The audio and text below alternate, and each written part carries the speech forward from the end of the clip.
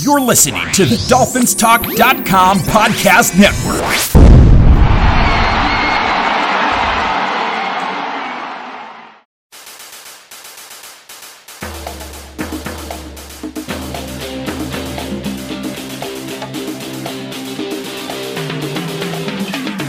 You're listening to DolphinsTalk.com daily, the most listened to daily Miami Dolphins podcast on the internet. Come on, Dolphins fans. Time to fins up.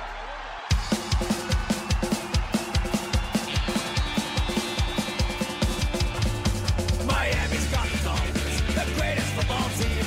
We take the ball from goal to goal like no one's ever seen. Hello, Dolphin fans. You are listening to DolphinsTalk.com daily. I'm your host, Steven Masso, on this Wednesday, May 19th. Now, in today's episode, we're going to be taking a look at the Dolphins' schedule. I'm sure it's been discussed at pretty great length, but I want to give some of my thoughts, some of the good, some of the bad about things that are on that schedule. Again, it's very early to make a huge, just grand prediction, but we're going to be taking a look at it nonetheless. A few other things. The guys are back out there in practice. There aren't any necessary notable plays or any of these wow moments to kind of sink our teeth into, but there are still some notes nonetheless. Again, there have been some press conferences with some of the guys, including a lot of the rookies. I want to talk about that, as well as some of the veterans like Myles Gaskin. A lot of people are very high on him right now, and him really taking a big leap in this upcoming season, so that will also be discussed. But overall, that is how today's episode is going to look. So first, we will begin with the news about the Dolphins' schedule. You guys have probably heard about it in previous episodes, but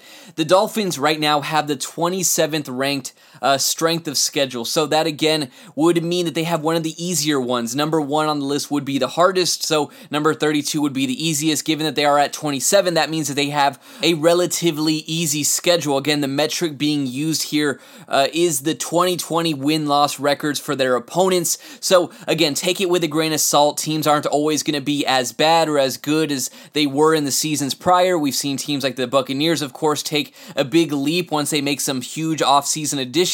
So again, take it all with a grain of salt, but as it appears based on the 2020 season, the Dolphins have a relatively favorable looking schedule. So the first note to take away from this schedule is that the season will begin the same way that it started last year in terms of their opponents. Hopefully it doesn't follow the same outcomes, but the season will begin in Foxborough against the New England Patriots, and then the following week will be in Miami against the Buffalo Bills. So again, that will be familiar because that is how the season began last year. As you guys might remember, the season began with a loss against the Patriots. Cam Newton was running all over the Dolphins defense, and then in the following week was the week that Noah Igbinoghene had a really tough outing and he was really put into a difficult position. Josh Allen had a field day against the Dolphins secondary, and those were two very tough losses to begin the season. So the Dolphins will begin with the same opponents, same atmosphere, hopefully a different outcome in those first two games. Then the next week they will be in Las Vegas against the Raiders. Then they move back home against the Colts. Then they go on the road in a tough game against Tampa Bay. Then they have their London matchup against Trevor Lawrence and the Jacksonville Jaguars.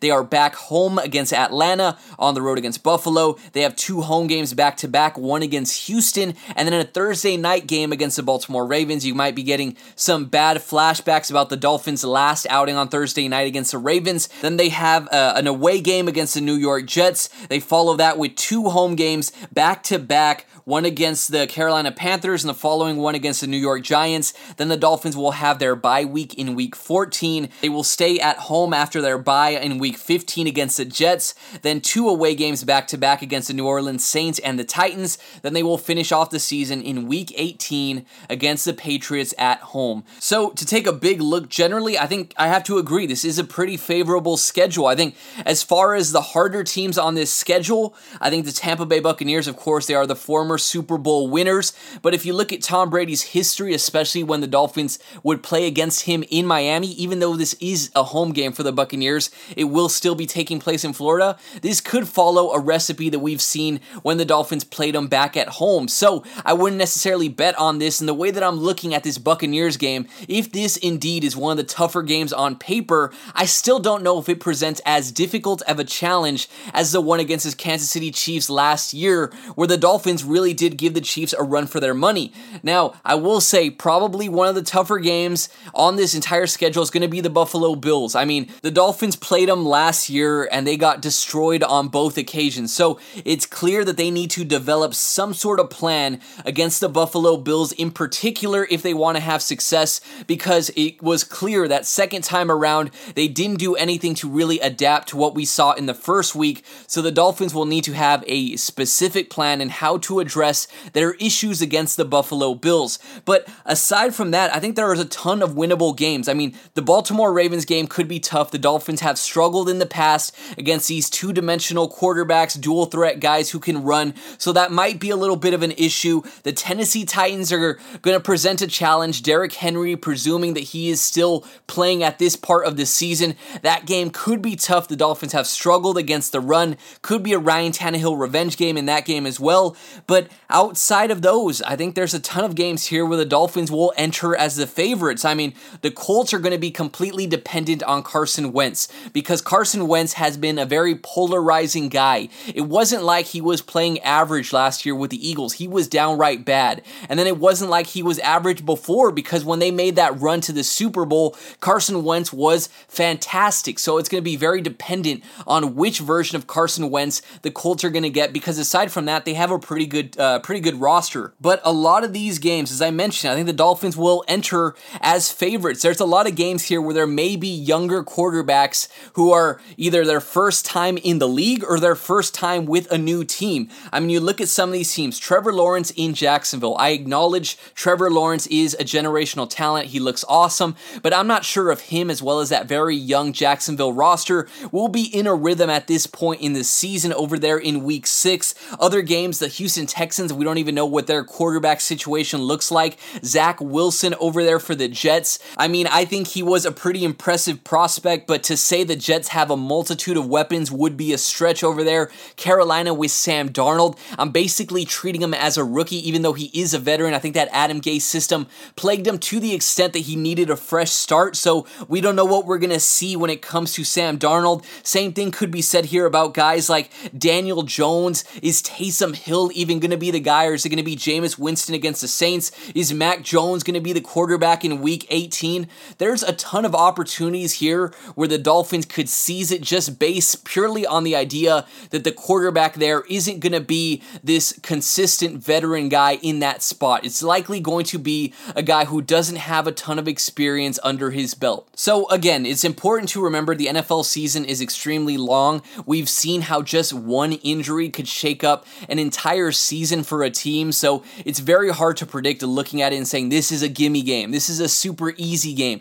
Again, I'm not saying that any given Sunday a team could pull off a win. I'm just saying that based on the records from last year, again, this is a pretty favorable matchup, and I would seem to agree just purely based on how many young and unproven teams the Dolphins face this season. Now, to move on to the next topic, there was a press conference and Myles Gaskin was being interviewed by the media, and after that interview, there were a lot of people that were very excited about Myles Gaskin and how he's going to potentially progress even more than he did last season. So the Dolphins, of course, in the draft did not add anybody in those early rounds. A lot of people had their eye on Najee Harris. If you guys remember me, I was extremely big on Javonte Williams and the idea of getting him. Other people are big on guys like Travis Etienne, maybe Kenneth Gainwell. At the end of the day, the Dolphins didn't get anybody in those early rounds. They ended up with Jared Dokes towards the tail end. But aside from that, it doesn't seem like they added an immediate competitor against Myles Gaskin at that position. So it's presumed that he is going to be the lead back as of right now. There could be a veteran added, we don't know yet. But a lot of people, and especially Omar Kelly, has been very big on Myles Gaskin and how he handled himself during that interview,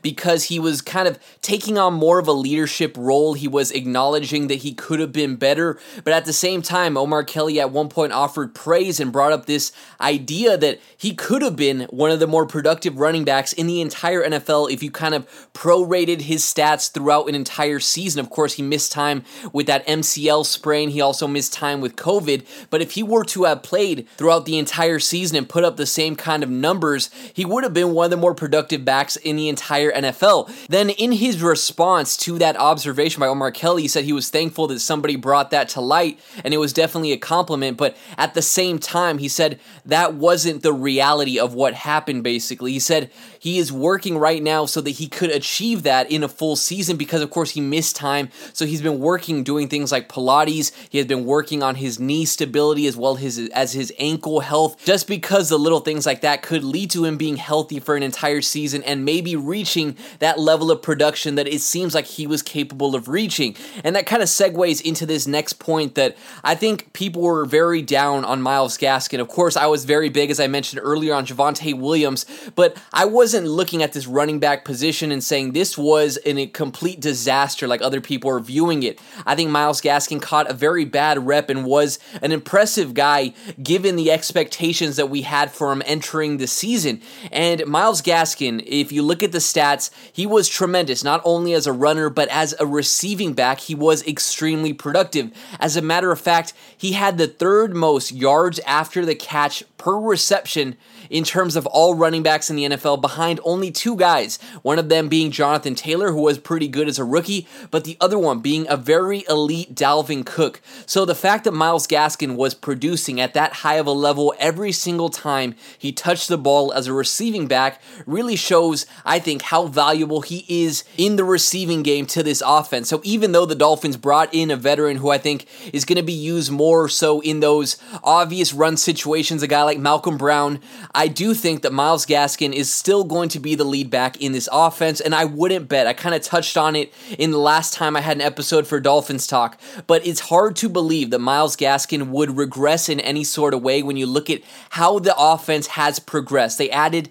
a ton of weapons. That alone is going to force a defense to respect the deep ball when you have guys like Will Fuller, like Jalen Waddle. That alone is going to force the defense to be honest. They are not going to be able to load the box against Myles Gaskin constantly. On top of that, you consider this was an offensive line that had a rotation of 3 different rookie offensive linemen. They have another year under their belt. They have more experience. It's reasonable to assume the offensive line should be better. All of that, I think, should convert to Myles Gaskin having a more productive role this season. Now, to talk a little bit about some of the rookies out there, there haven't necessarily been any clips that we could really sink our teeth into. We've seen a little bit of Jalen Waddle running some routes. He looks good. A lot of people are very impressed with his stature. He looks pretty, well built out there. Same thing could be said about Jalen Phillips, who's an absolute mauler, it seems like. But overall, not too much to kind of go off of based off of the practices, but they did have some interviews, and there was one common theme that really resonated with each and every single one of these guys. You can kind of basically sum up the entire rookie interviews with these 3 basic quotes, and it was that one of them that they're willing to play wherever the coach wants them, and they want to help the team in any way they can. The next point that they made very clear was that the success that they had back in college doesn't translate to the professional level, and they are aware of that. And then the third point being that they're so focused on the playbook that they're not really thinking of anything outside of that. And to kind of dive into some of the examples of these quotes, that they asked the guys like Jalen Waddle at one point, what are you going to make your first big purchase? You just signed your rookie deal. What are you going to get with that? And he said, I haven't even thought of the money yet because I've been so deep in the playbook. That was one of the quotes he said. Another person asked him, like the game against Auburn where you were just torching the defense, you were celebrating, your arms were crossed, and the fans were loving it. What was the feeling like that? And he said, honestly, I'm not even thinking about those moments in college because I'm so focused on doing it at the professional level. They asked Javon Holland what it would take to be a ball hawk in the NFL, and he was what some people may consider to be brutally honest. He said, guys, I have absolutely zero knowledge about how to get an interception in the NFL. These guys are a different caliber, and he is basically approaching this like it's a blank slate, taking a very humble approach. So whereas some of the media members may be a little bit frustrated, I don't know if the guys were media trained to kind of say these things. I don't know if it's because of this Brian Flores culture that has been instilled here. The media guys may be a little frustrated that there wasn't any sort of newsworthy just quotes you could kind of sink your teeth into.